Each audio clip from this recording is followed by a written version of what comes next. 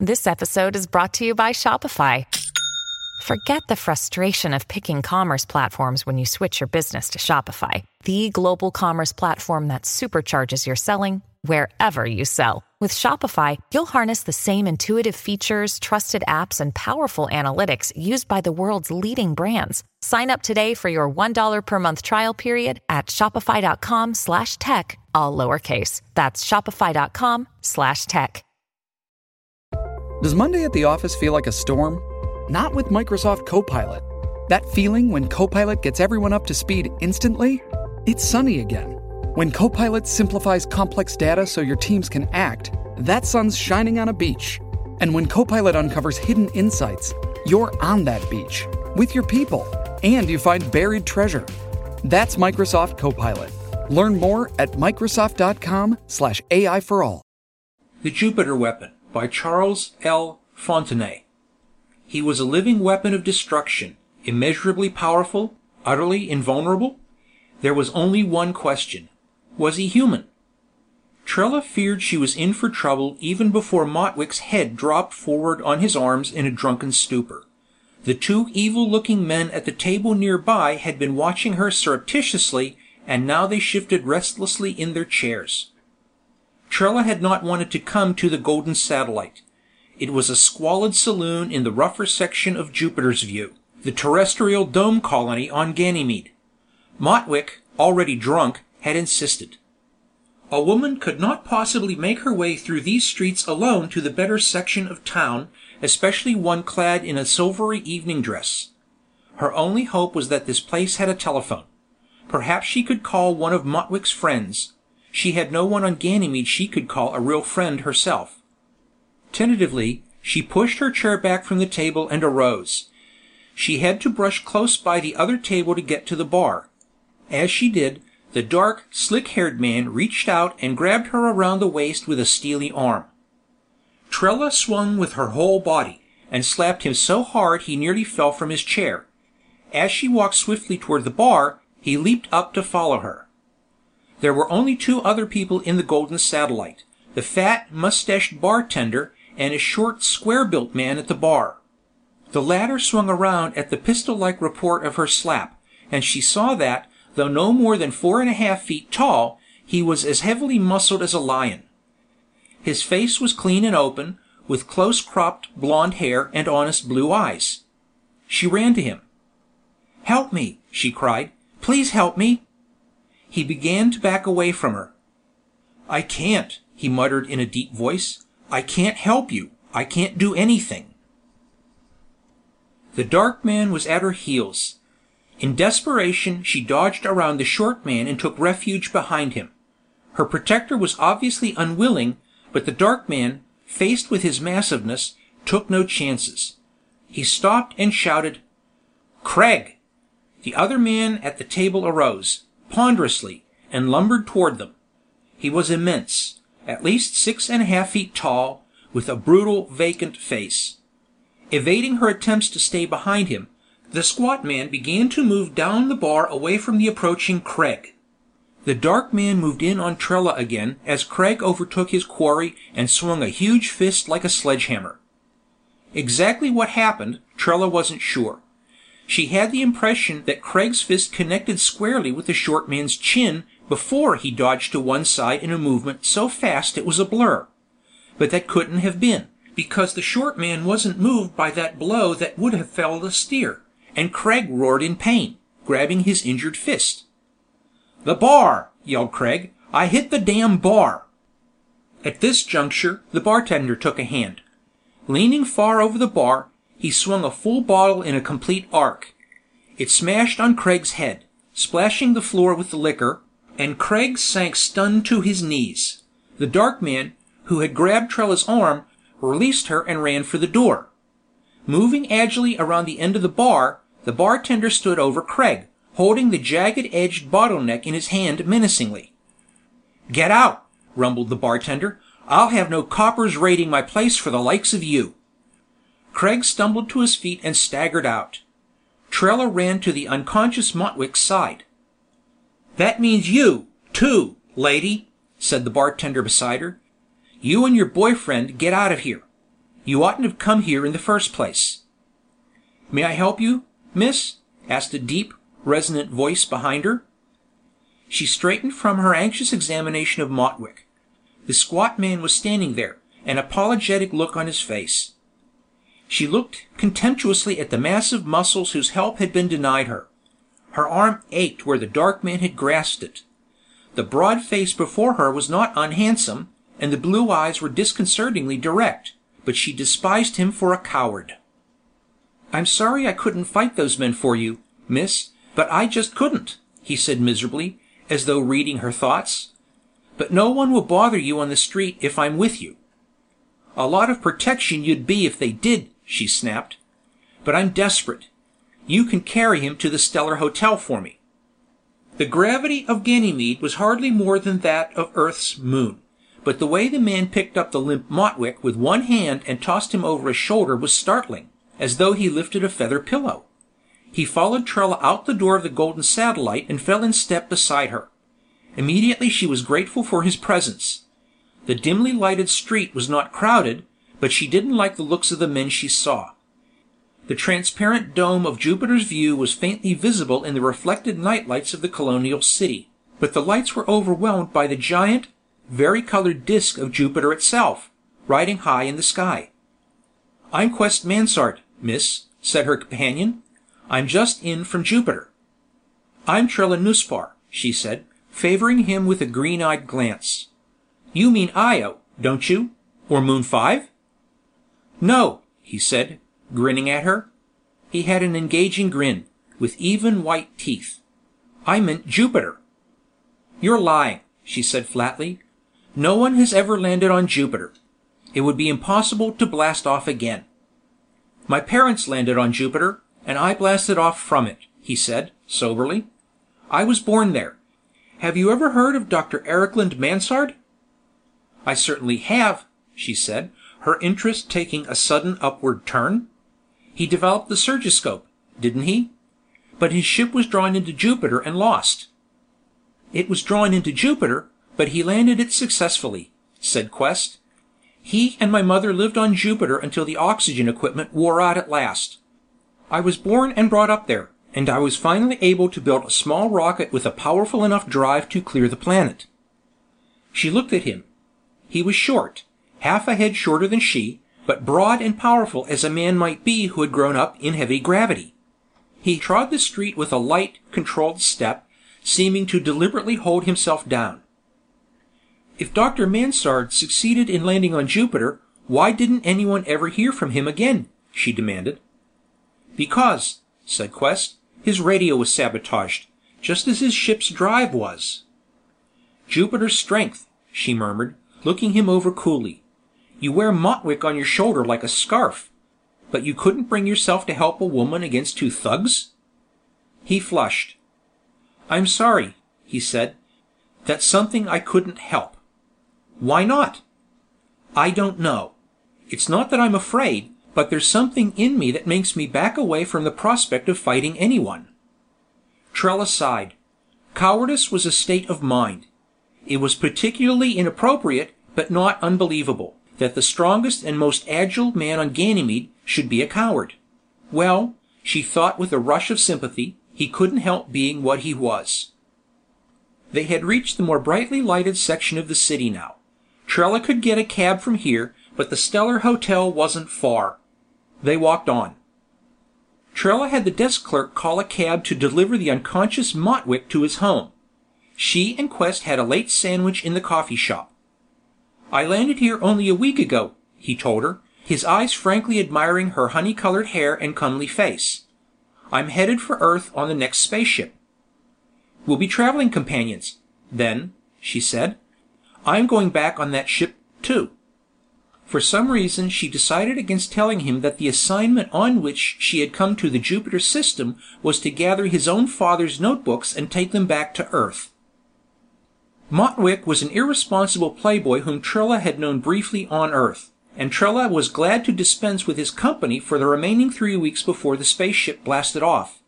She found herself enjoying the steadier companionship of Quest. As a matter of fact, she found herself enjoying his companionship more than she intended to. she found herself falling in love with him. Now this did not suit her at all. Trella had always liked her men tall and dark. She had determined that when she married it would be to a curly-haired 6-footer. She was not at all happy about being so strongly attracted to a man several inches shorter than she. She was particularly unhappy about being drawn to a man who was a coward. The ship that they boarded on Moon 9 was one of the newer ships that could attain 100-mile-per-second velocity and take a hyperbolic path to Earth, but it would still require 54 days to make the trip. So Trella was delighted to find that the ship was the Cometfire, and its skipper was her old friend, dark-eyed, curly-haired Jackdain Gill. "Jackdain," she said, flirting with him with her eyes as in days gone by, "I need a chaperone this trip, and you're ideal for the job. I never thought of myself in quite that light, but maybe I'm getting old," he answered, laughing. "What's your trouble, Trella?" "I'm in love with that huge chunk of man who came aboard with me, and I'm not sure I ought to be," she confessed. "I may need protection against myself till we get to Earth." "If it's to keep you out of another fellow's clutches, I'm your man," agreed Jackdain heartily. "I always had a mind to save you for myself. I'll guarantee you won't have a moment alone with him the whole trip." "You don't have to be that thorough about it," she protested hastily. "I want to get a little enjoyment out of being in love, but if I feel myself weakening too much, I'll holler for help." The Cometfire swung around great Jupiter in an opening arc and plummeted ever more swiftly toward the tight circles of the inner planets. There were 4 crew members and 3 passengers aboard the ship's tiny personnel sphere, and Trella was thrown with Quest almost constantly. She enjoyed every minute of it. She told him only that she was a messenger, sent out to Ganymede to pick up some important papers and take them back to Earth. She was tempted to tell him what the papers were. Her employer had impressed upon her that her mission was confidential, but surely Dom Blessing could not object to Dr. Mansard's son knowing about it. All these things had happened before she was born, and she did not know what Dom Blessing's relation to Dr. Mansard had been, but it must have been very close. She knew that Dr. Mansard had invented the surgiscope. This was an instrument with a 3-dimensional screen as its heart. The screen was a cubical frame in which an apparently solid image was built up of an object under an electron microscope. The actual cutting instrument of the surgiscope was an ion stream. By operating a tool in the 3-dimensional screen, corresponding movements were made by the ion stream on the object under the microscope. The principle was the same as that used in the operation of remote control hands in atomic laboratories to handle hot material, and with the surgiscope very delicate operations could be performed at the cellular level. Dr. Mansard and his wife had disappeared into the turbulent atmosphere of Jupiter just after his invention of the surgiscope, and it had been developed by Dom Blessing. Its success had built Spaceway Instruments, Incorporated, which Blessing headed. Through all the years since Dr. Mansard's disappearance, Blessing had been searching the Jovian moons for a second, hidden laboratory of Dr. Mansard. When it was found at last, he sent Trella, his most trusted secretary, to Ganymede to bring back to him the notebooks found there. Blessing would, of course, be happy to learn that the son of Dr. Mansard lived, and would see that he received his rightful share of the inheritance. Because of this, Trella was tempted to tell Quest the good news herself, but she decided against it. It was Blessing's privilege to do this his own way, and he might not appreciate her meddling. At mid-trip, Trella made a rueful confession to Jackdain. "It seems I was taking unnecessary precautions when I asked you to be a chaperone," she said. "I kept waiting for Quest to do something, and when he didn't I told him I loved him." "What did he say?" "It was very peculiar," she said unhappily. "He said he can't love me. He says he wants to love me, and he feels that he should, but there's something in him that refuses to permit it." She expected Jackdain to salve her wounded feelings with a sympathetic pleasantry, but he did not. Instead, he just looked at her very thoughtfully and said no more about the matter. He explained his attitude after Asrange ran amok. Asrange was the 3rd passenger.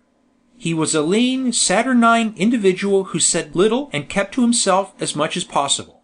He was distantly polite in his relations with both crew and other passengers, and never showed the slightest spark of emotion, until the day Quest squirted coffee on him.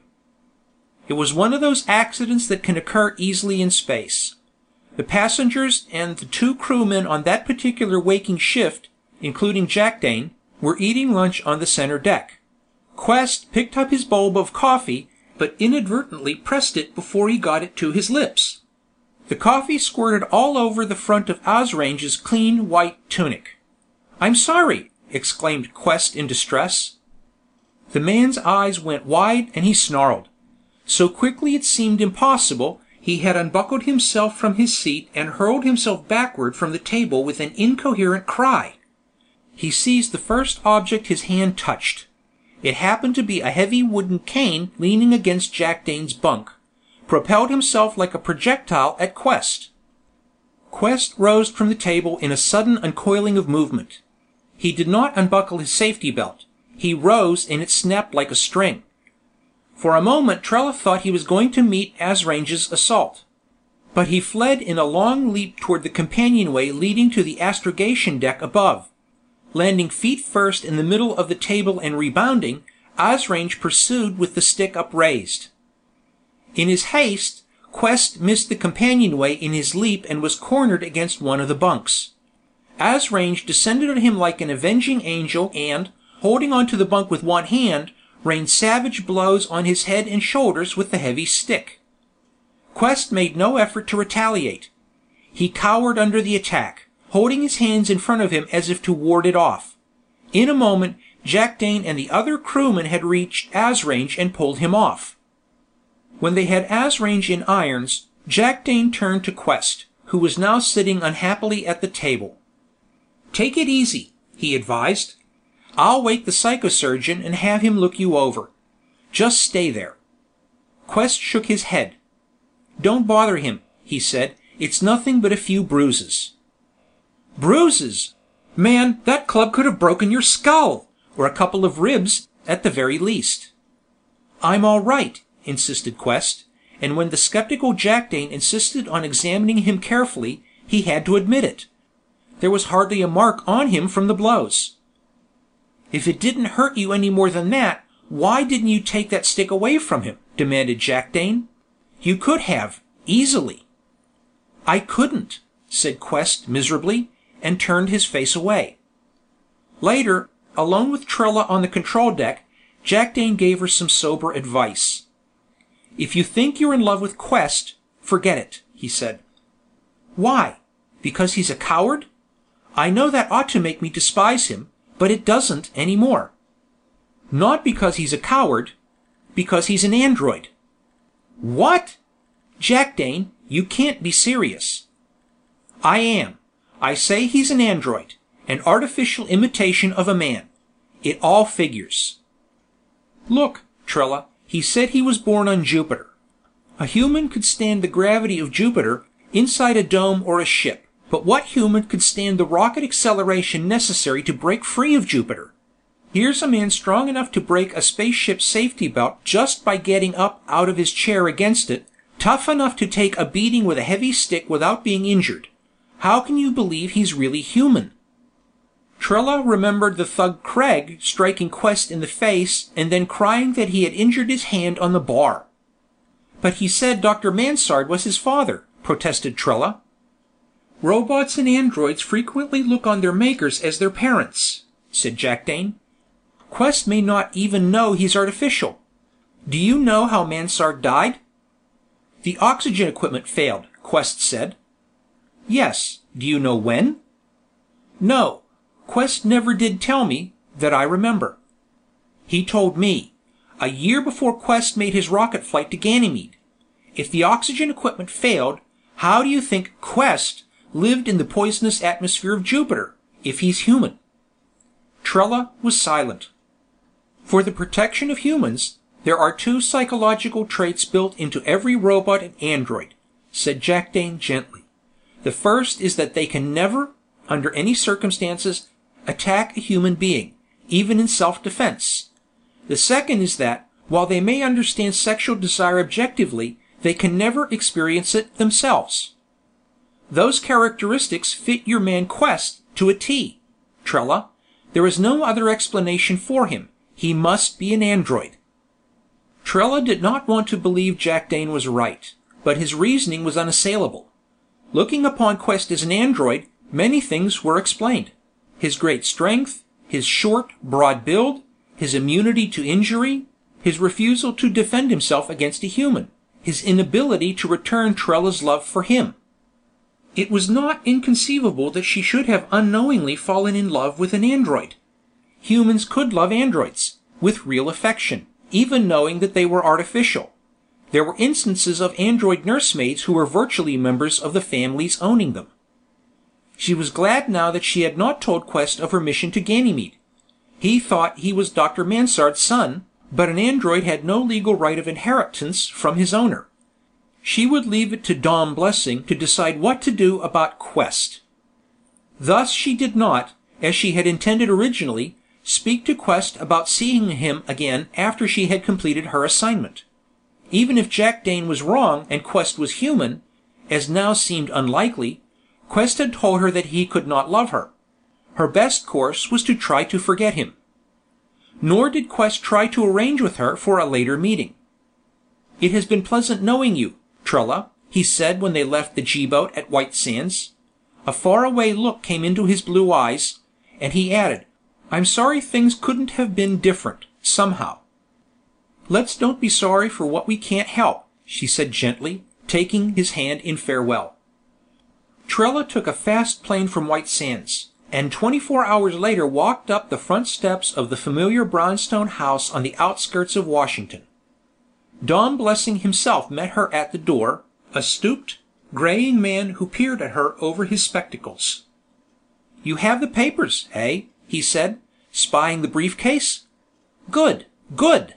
Come in and we'll see what we have, eh?" She accompanied him through the bare, windowless anteroom which always seemed to her such a strange feature of this luxurious house, and they entered the big living room. They sat before a fire in the old-fashioned fireplace, and Blessing opened the briefcase with trembling hands. "There are things here," he said, his eyes sparkling as he glanced through the notebooks. "Yes, there are things here. We shall make something of these, Miss Trella, eh?" "I'm glad there's something you can use, Mr. Blessing," she said. "There's something else I found on my trip that I think I should tell you about." She told him about Quest. "He thinks he's the son of Dr. Mansard," she finished, "but apparently he is, without knowing it, an android Dr. Mansard built on Jupiter." "He came back to Earth with you, eh?" asked Blessing intently. "Yes. I'm afraid it's your decision whether to let him go on living as a man or to tell him he's an android and claim ownership as Dr. Mansard's heir." Trella planned to spend a few days resting in her employer's spacious home, and then to take a short vacation before resuming her duties as his confidential secretary. The next morning when she came down from her room, a change had been made. 2 armed men were with Dom Blessing at breakfast, and accompanied him wherever he went. She discovered that 2 more men with guns were stationed in the bare anteroom, and a guard was stationed at every entrance to the house. "Why all the protection?" she asked Blessing. "A wealthy man must be careful," said Blessing cheerfully. "When we don't understand all the implications of new circumstances, we must be prepared for anything, eh?" There was only one new circumstance Trella could think of. Without actually intending to, she exclaimed, "You aren't afraid of Quest? Why, an android can't hurt a human." Blessing peered at her over his spectacles. "And what if he isn't an android, eh? And what if he is? What if old Mansard didn't build in the prohibition against harming humans that's required by law? What about that, eh?" Trella was silent, shocked. There was something here she hadn't known about, hadn't even suspected. For some reason, Dom Blessing feared Dr. Erickland Mansard, or his heir, or his mechanical servant. She was sure that Blessing was wrong, that Quest, whether man or android, intended no harm to him. Surely, Quest would have said something of such bitterness during their long time together on Ganymede and A-Space, since he did not know of Trella's connection with Blessing. But, Since this was to be the atmosphere of Blessing's house, she was glad that he decided to assign her to take the Mansard papers to the New York laboratory. Quest came the day before she was scheduled to leave. Trella was in the living room with Blessing, discussing the instructions she was to give to the laboratory officials in New York. The 2 bodyguards were with them. The other guards were at their posts. Trella heard the doorbell ring. The heavy oaken front door was kept locked now, and the guards in the anteroom examined callers through a tiny window. Suddenly alarm bells rang all over the house. There was a terrific crash outside the room as the front door splintered. There were shouts and the sound of a shot. "The steel doors!" cried Blessing, turning white. "Let's get out of here!" He and his bodyguards ran through the back of the house out of the garage. Blessing, ahead of the rest, leaped into one of the cars and started the engine. The door from the house shattered and Quest burst through. The 2 guards turned and fired together. He could be hurt by bullets. He staggered momentarily. Then, in a blur of motion, he sprang forward and swept the guards aside with one hand with such force that they skidded across the floor and lay in an unconscious heap against the rear of the garage. Trella had opened the door of the car, but it was wrenched from her hand as Blessing stepped on the accelerator and it leaped into the driveway with spinning wheels. Quest was after it, like a chunky deer, running faster than Trella had ever seen a man run before. Blessing slowed for the turn at the end of the driveway and glanced back over his shoulder. Seeing Quest almost upon him, he slammed down the accelerator and twisted the wheel hard. The car whipped into the street, careened, and rolled over and over, bringing up against a tree on the other side in a twisted tangle of wreckage. With a horrified gasp, Trella ran down the driveway toward the smoking heap of metal. Quest was already beside it, probing it. As she reached his side, he lifted the torn body of Dom Blessing. Blessing was dead. "I'm lucky," said Quest soberly. "I would have murdered him." "But why, Quest?" "I knew he was afraid of you, but he didn't tell me why." "It was conditioned into me," answered Quest. "I didn't know it until just now, when it ended. But my father conditioned me psychologically from my birth to the task of hunting down Dom Blessing and killing him. It was an unconscious drive in me that wouldn't release me until the task was finished. You see, Blessing was my father's assistant on Ganymede. Right after my father completed the development of the surgiscope, he and my mother blasted off for Io. Blessing wanted the valuable rights to the surgiscope, and he sabotaged the ship's drive so it would fall into Jupiter. But my father was able to control it in the heavy atmosphere of Jupiter, and landed it successfully.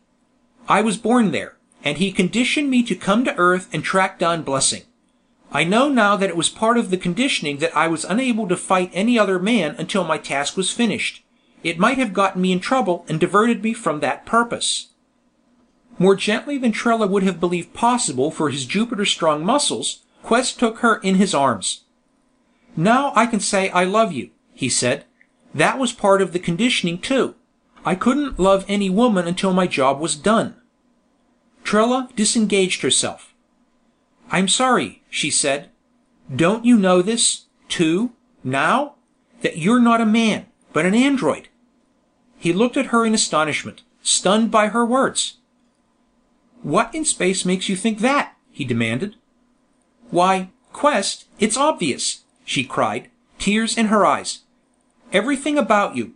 Your build, suited for Jupiter's gravity, your strength, the fact that you were able to live in Jupiter's atmosphere after the oxygen equipment failed. I know you think Dr. Mansard was your father, but androids often believe that." He grinned at her. "I'm no android," he said confidently. "Do you forget my father was the inventor of the surgiscope? He knew I'd have to grow up on Jupiter, and he operated on the genes before I was born. He altered my inherited characteristics to adapt me to the climate of Jupiter, even to being able to breathe a chlorine atmosphere as well as an oxygen atmosphere." Trella looked at him. He was not badly hurt, any more than an elephant would have been, but his tunic was stained with red blood where the bullets had struck him. Normal android blood was green. "How can you be sure?" she asked doubtfully. "Androids are made," he answered with a laugh. They don't grow up, and I remember my boyhood on Jupiter very well. He took her in his arms again, and this time she did not resist. His lips were very human. End of The Jupiter Weapon by Charles L. Fontenay. This episode is brought to you by Bumble. So, you want to find someone you're compatible with, specifically someone who's ready for a serious connection, totally open to having kids in the future, is a tall, rock-climbing Libra, and loves rom-coms with vegan pizzas on Tuesdays just as much as you do. Bumble knows that you know exactly what's right for you. So whatever it is you're looking for, Bumble's features can help you find it. Date now on Bumble. Every day, we rise, challenging ourselves to work for what we believe in. At U.S. Border Patrol, protecting our borders is more than a job. It's a calling. Agents answer the call, working together to keep our country and communities safe. If you're ready for a new mission, join U.S. Border Patrol and go beyond. Learn more at cbp.gov/careers.